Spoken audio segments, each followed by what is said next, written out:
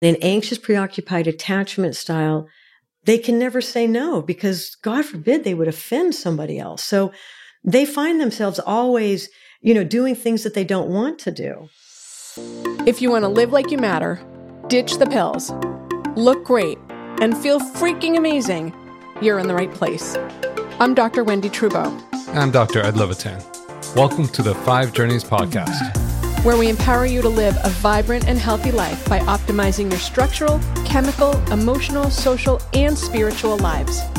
Hang on to your hats.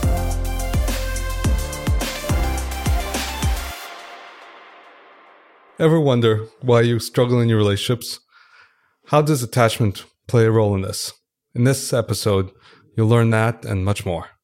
We have another exciting guest today, Paula Sachs, LICSW, who holds a master's in clinical social work from Simmons College. She sat on the Massachusetts Licensure Board for Social Workers appointed by Deval Patrick for 6 years.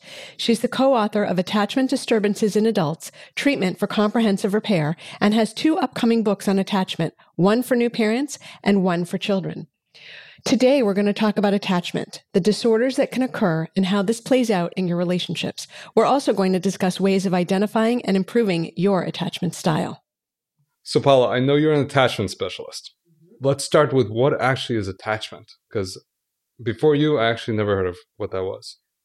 Excellent question. And let me just say, a lot of people don't know what attachment is. I hear a lot of things like, what is attachment parenting? What is attachment? Attachment is a style. Everybody has an attachment style, and it is set basic at the time of your relationship with your first primary caregiver, usually the mother, father, or who spends most time with the child. And attachment is a way you are in relationships. That's what attachment is. So for instance, in the early 80s, there were 3 styles of attachment. There was secure attachment, which means that a baby with the relationship with the mother had a certain set of characteristics. And the characteristics where they were able to easily be soothed. If the mother left the room, they could protest. There was a relationship that goes on. Mm-hmm. Attachment is formed in a relationship. Mm-hmm. Then there was another type of attachment which was called an anxious, preoccupied attachment. And what we saw was a relationship with the mother or the father or a primary caregiver where the child could not be soothed. They would be very much throw themselves on the ground, would have temper tantrums. They were very clingy and needy with the mother. There was all these characteristics. And then there was a third type of attachment, which was called avoidant. And what we saw at this time in the relationship is we saw that the child would do toys and not relationships. So let's say the mother would put the child in a room and the child would play with toys and didn't really care if a stranger was in the room or the mother left the room, or they were just very content and they only did toys. And then in about 1988, Mary Main took about 15% of these videos. At the time it was VHS. Okay. She took them and she said, and the reason why is because we had about 15% where you could not identify an A, B, C, or baby. It was like, A was, anxious, preoccupied. The B baby was secure and the C baby was avoidant. But 15% of these tapes had the double insecurity. They had what we call warring strategies right now. And that was called, she labeled that disorganized attachment. So basically since 1988, we've had the 4th category, which is disorganized attachment. And that is where a person exhibits both dismissing qualities and anxious preoccupied. And what that looked like in a baby was the mother would leave the room and the child would run to the mother and be angry, but also pull away simultaneously because the mother was the frightening object. So the mother needed the baby more than anything, which is the anxious preoccupied style. When the mother picked up the child would pull back. All right. Now, when that child grows up into adulthood with this warring strategy, this is where you go into personality disorders. And this is where people go into that, I hate you, don't leave me. behavior that we all know. It goes into a lot of the kind of very disorganized patterns where 1 minute they love you and in a split second they hate you. All right. So this is when you go into the more disturbing, let's say, pathology here, because internally that person is conflicted. And in order to treat that, it's a little bit more of a process than just, let's say, the single disturbance of an anxious preoccupied or an avoidant. So this is how the child bonded to the parent, theoretically, or the primary caregiver, whoever, the grandmother, and whether they were bonded or attached in a way that was healthy or less healthy. Absolutely. And so the reason why I'm talking about that right now is early attachment, because attachment is set in the first 12 to 18 months of life. So if a child, let's say, is an anxious preoccupied style, and I'm talking about the clingy, won't leave the mother alone, angry, etc., they grow up with that attachment style and they start manifesting these behaviors as adults. And that's what you're going to find anytime that a person gets into a relationship with another person. Your attachment style will come out in relationships, not necessarily when you're by yourself. So for instance, if you have the avoidant child, they grow up and they start manifesting characteristics as an adult, but they don't really connect with other people. They tend to be aloof. They tend to stay by themselves. They are hard to read. So even though it's set in an early time in life, it stays with you. And what I find as an attachment specialist, because I only treat adults, is I have to wait for people to go through 18 years of life before they become an adult. And then we start working on these attachment disturbances, and they're called disturbances. So what does that look like? What that looks like is usually, all right, let's just take a case example. Yeah. Someone comes into my office and they said, I can't seem to have relationships. I'm always with guys and they break up with me. Let's say a young girl in their, let's say, late 20s, early 30s. And they're like, I don't understand this. I really like this guy. But for some reason, I always attract guys that are very aloof and they don't respond to me. And she starts always second guessing herself, and it starts to erode on her behavior. She doesn't understand that her needy and clinginess is pushing him further away. So that's what it looks like. It looks like that every time this person goes into a relationship, these kind of patterns are going to start playing out over and over. So you're your own worst enemy. In a lot of ways you are, because we do talk about opposites attract. So most of the time what I see is I will see someone with an anxious preoccupied attachment style who's dating an avoidant style.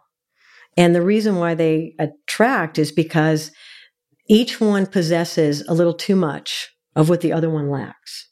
All right. So the anxious preoccupied style, they tend to be very giving and very generous and always, I'll do anything. If you ask someone where they want to go to dinner, they say, I don't care. Where do you want to go to dinner? Because they're more interested in your happiness than their own.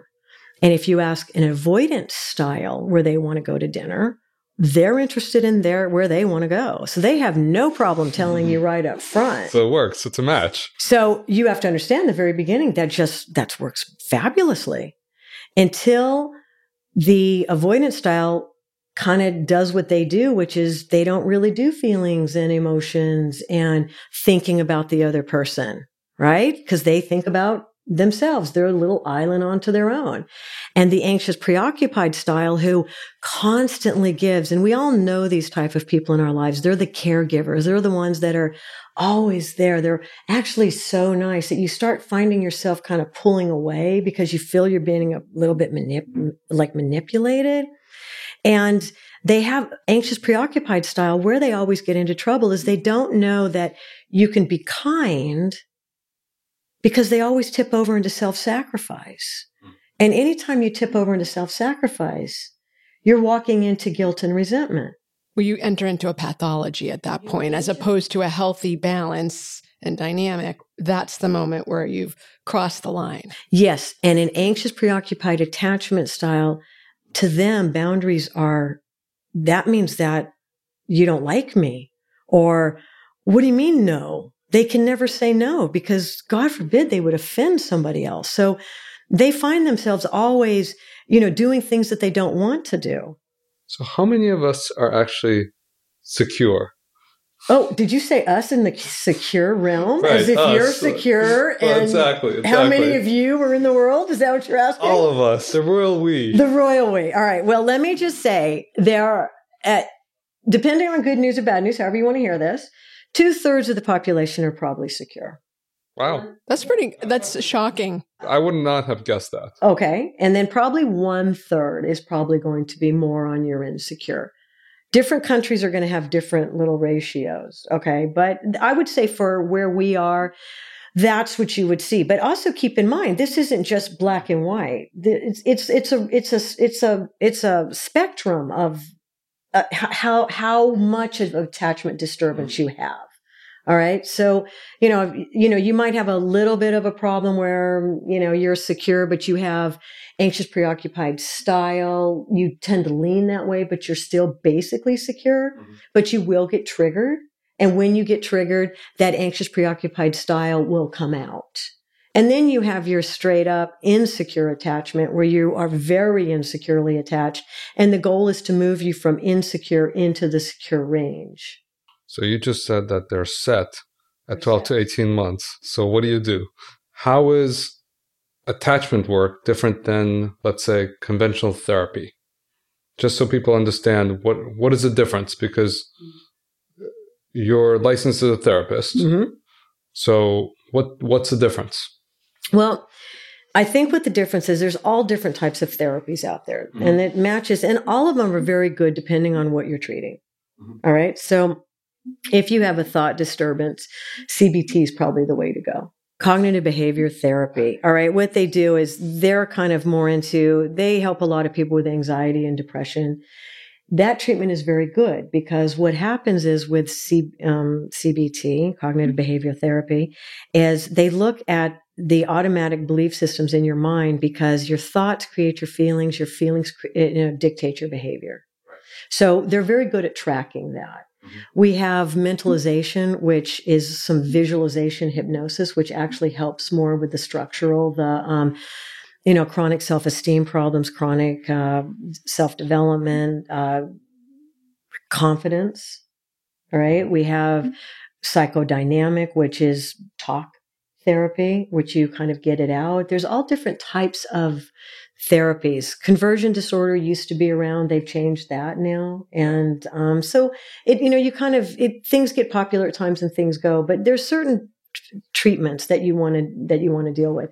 When you would come to an attachment specialist is when you have relationships difficulties. One of the things that we work with as attachment specialists is the disturbances. And what we want to do is we want to go in and we want to find out how this person was created, early days. And we do this through a psychological tool, which is 20 questions. And you give this test. You have to be certified to give this test, but you have to give this interview because these questions are meant to evoke your attachment style. And we cannot assess it behaviorally anymore. So now, because it wouldn't work, what happens in this hour interview that I would give somebody is I'm assessing the mind, the way the mind is processing what I'm asking for. Because if I ask, let's say, a question and someone gives me back a very short answer or blows me off or says, oh, la-di-da. Oh, that's the way it always is. Or, what do you want me to say? Well, that's telling me, based on their mind, how they're processing this interview, because this is an interview as a relationship. All right. If I ask somebody, give me an example of such and such, and I'm chasing their thoughts all around the room, and I have no idea what the question was in the very beginning because we're lost on tangents. Well, that's telling me I'm sitting with an anxious, preoccupied mind. And the other one's telling you you're with a dismissive mind? I'm with a dismissive, because dismissive dismissive styles use very few words. They have canned responses. They don't collaborate. All right. An anxious, preoccupied style, they're trying to collaborate with me, but the style is leading them all over the place because their mind is it's too fragmented. All right. If I'm sitting with someone, so for instance, what I'm listening for is I'm listening for quality. Are you giving me what I'm asking for?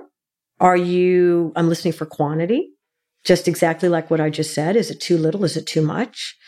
And so I'm listening for the way your mind is answering these questions, because this plays out in relationships, because you're having a relationship with me and I'm pulling for information.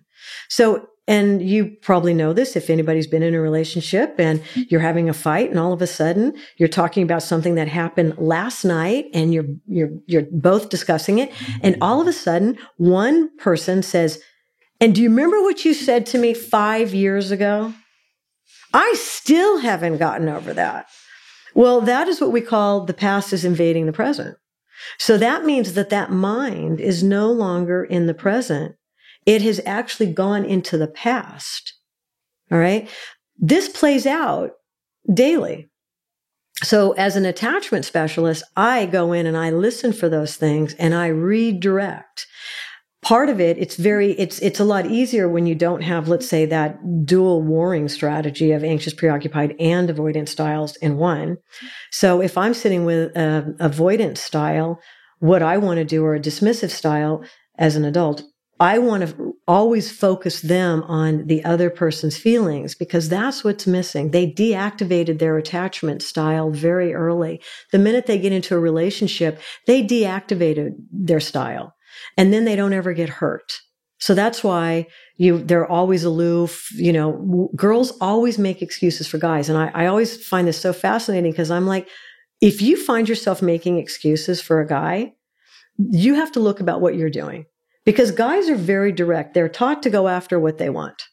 So you don't have to make excuses for guys.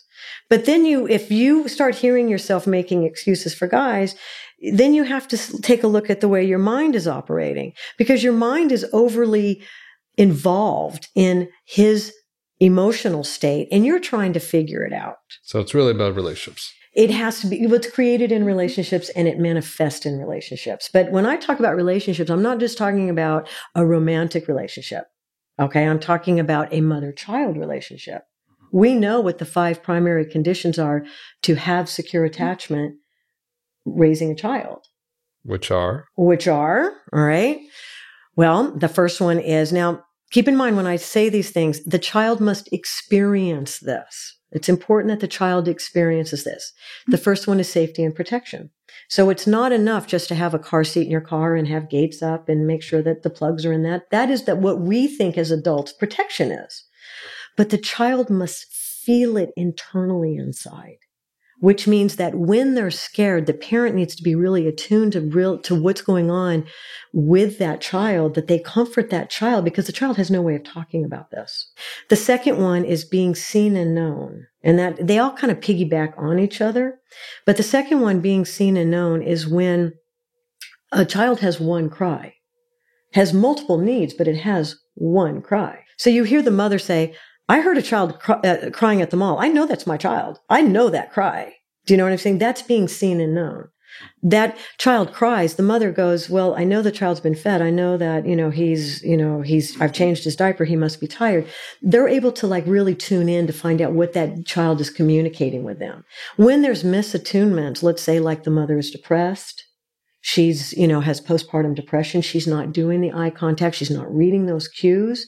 The child will not feel seen and known. Then the third one is soothing and comforting and reassuring. All right. So this is when the child gets maybe just a little bit older, but it starts at the infant stage. And that is when the child is frustrated and upset that the mother and the father or the primary caregiver can sit with that child and tolerate the child's frustrations as well. All right. And really soothe the child and reassure the child that everything's going to be okay. Now, the more that a parent does this, the more internalized that parent becomes to the child, and they will learn to do that themselves. For instance, it's appropriate for a 15-month-old, an 18-month-old who doesn't have the verbal skills to say what they want, to throw themselves on the ground and have a temper tantrum because they're so frustrated inside. right? And so the parent will soothe them and the child will feel it. Now, where you see disturbances is you see when a 55-year-old woman throws herself on the ground. That's not appropriate. But that's where the internal soothing is lacked. And you see that in a lot of disturbances.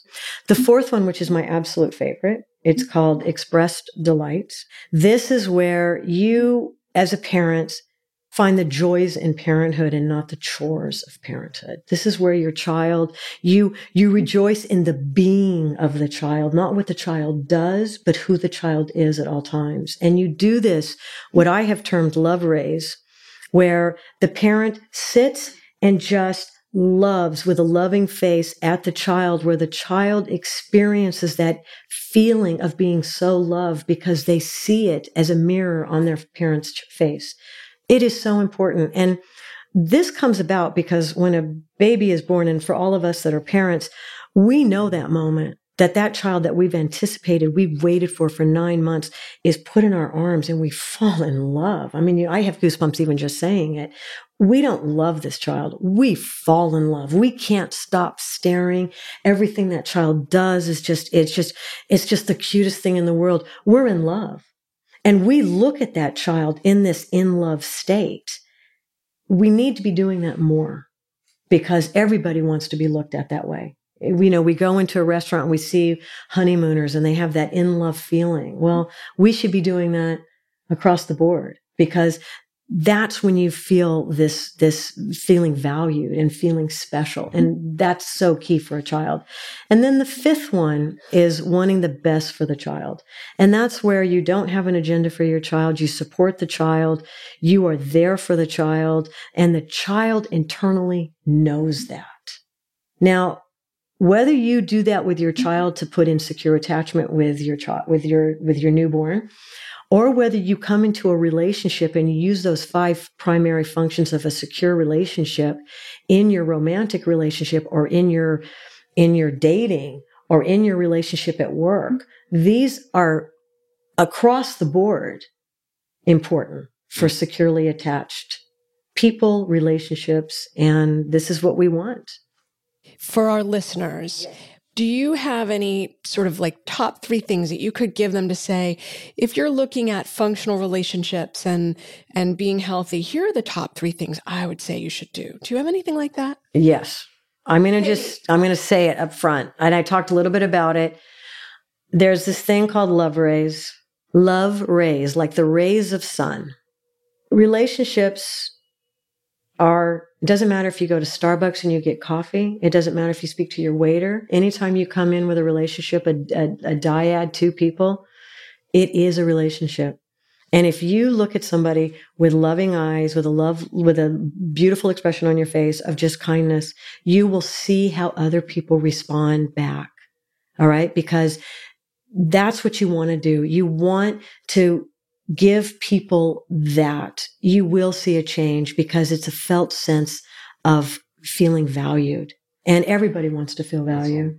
So that one is one thing that I would do. Another pearl of wisdom that I love is life is perspective. Pay attention to how you see the world, because how you see the world is a thought, and that will create the feeling that you have with the world or people, and that will be your behavior. So I would say that one. And then I would also say, which is the word no is not a bad thing. No means I love you. And keep that in mind. So those are my 3 pearls of wisdom. It's wonderful. Thank you so much. Thank you so much for having me. It's been a pleasure. Inspire and empower someone else by leaving a 5-star review, so they can transform their lives too.